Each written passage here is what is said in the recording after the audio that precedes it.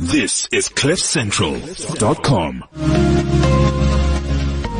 Welcome to the Smart Money Podcast, a series of financial tips for different life stages. Get your money right for your life. This podcast is brought to you by Discovery, and I am Maya Fisher-French. And each week, we chat to a money expert to find the answers to those pressing financial questions.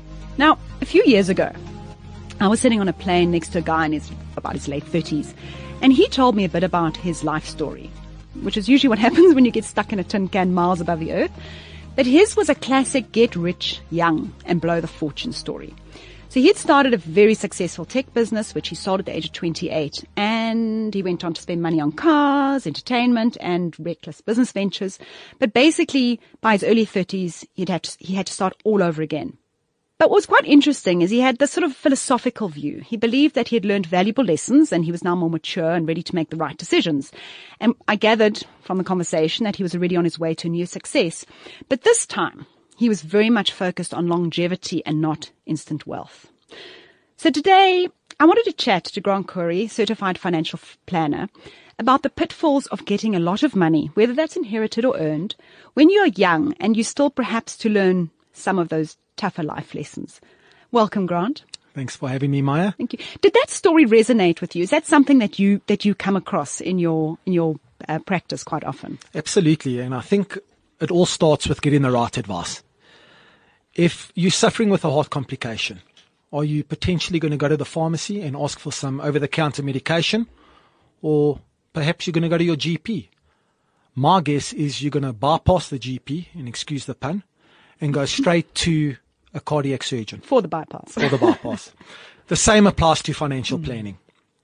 At the end of the day, different advisors have different qualifications, and one of the highest qualifications you can obtain in our industry is a CFP, which is a certified financial planner. And I would strongly advise all of your listeners to seek advice from a certified financial planner, especially if you know your needs are complex.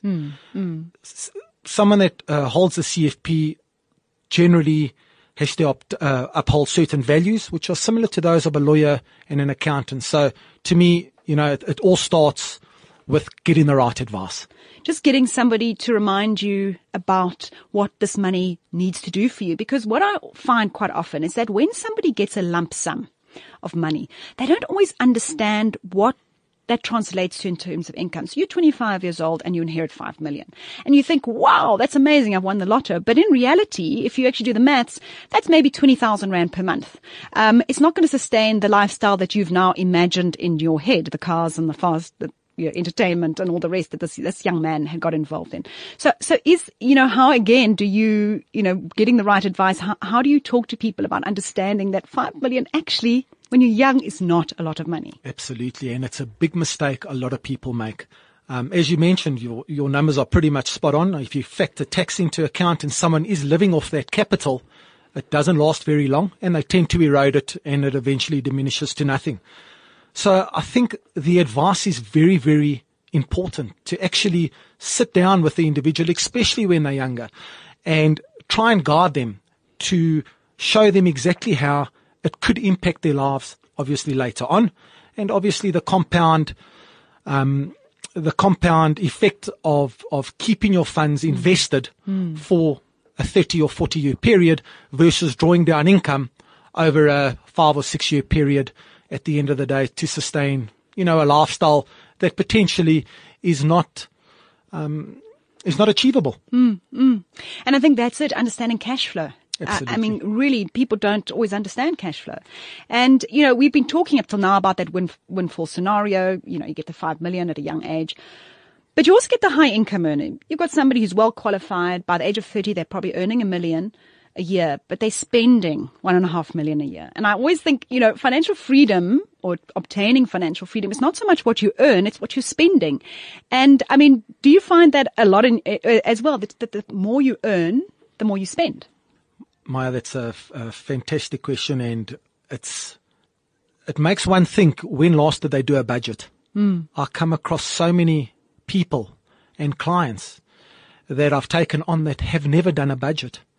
And financial planning starts with understanding what are your earnings and what are your expenses. And it is so scary to sit with people that don't know the reality of what's going on their bank account. And often I'll sit with people earning 150,000 Rand a month, and the expenses are 110 or 170,000 Rand a month, respectively. So they're actually spending more than they're earning. But they don't realize that because they're using credit cards, they're using overdrafts. The problem they don't realize it is when they get their bonuses, if they work in a corporate, that bonus comes in and it generally settles overdrafts, school fees and other bits and pieces that they've put on the back burner, and they're in the same position again. And they never ever moving forward because they are spending more than they're earning, and a lot of them don't realize it. You know, this reminded me of in 2008, the financial industry, a lot of this banking world and that live a lot for bonuses. There's a lot of bonuses that come along, and those bonuses paid the private school fees. And then 2008 came and no bonuses happened, and people suddenly woke up to that realization that they didn't have money to pay their kids' school fees. They didn't have money to settle a credit card because it was always paid by the bonus. So, I think what you're saying is very true. Very, very, and so now you get that young person sitting in front of you. Well, not so young anymore. Now they may be in their early 30s, but they've blown kind of 5 years of opportunity. And what that means in terms of catching up. So personally, I wish I started at the tender age of 22 or 23. And, unfortunately, I'm in the pool that didn't. And, when I look at my own financial plan, if I had started at the age of 22 with my retirement structure, my numbers would be looking vastly different. But what it does allow me to do is it does allow me to communicate that to clients and sit down and say, at the end of the day, I know you don't see it as a priority now when you're 22 or 23.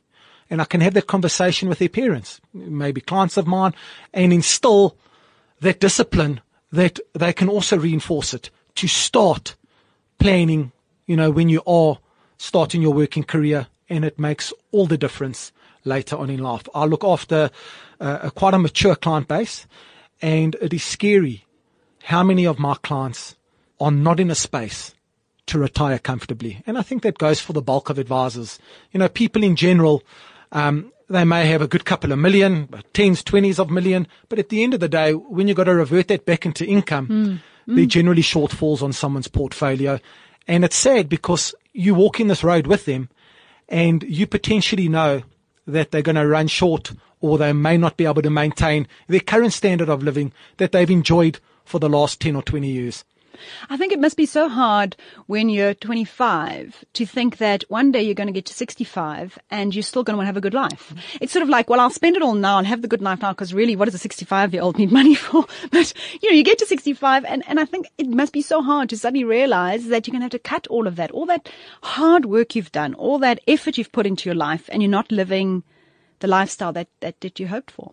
Absolutely. And I think also changes in and enhancements in the medical industry are allowing us to live longer. So that adds more complexities in terms of someone retiring at 65 and potentially now living to 100, where we would normally cater for 20 years, 25 years in terms of retirement income and providing sufficient funds.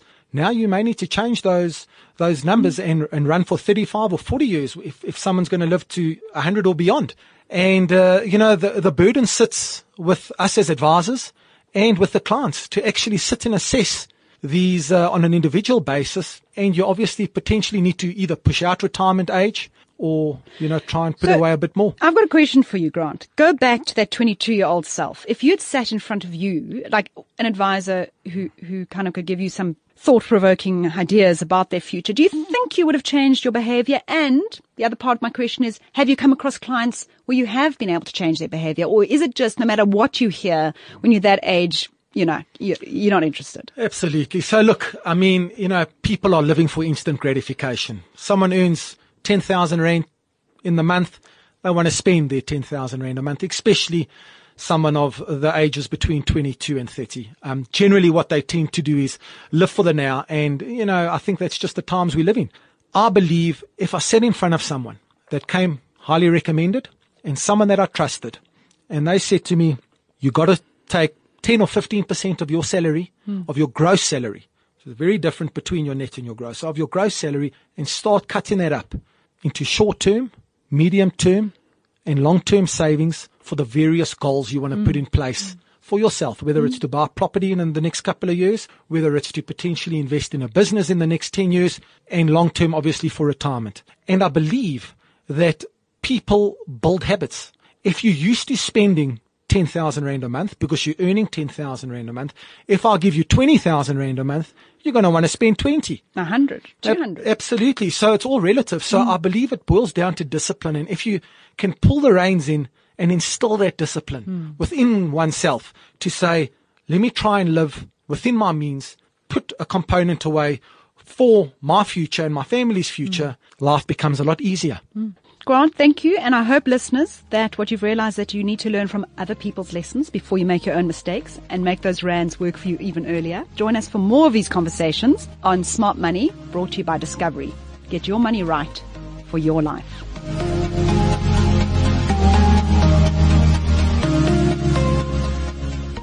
This is CliffCentral.com.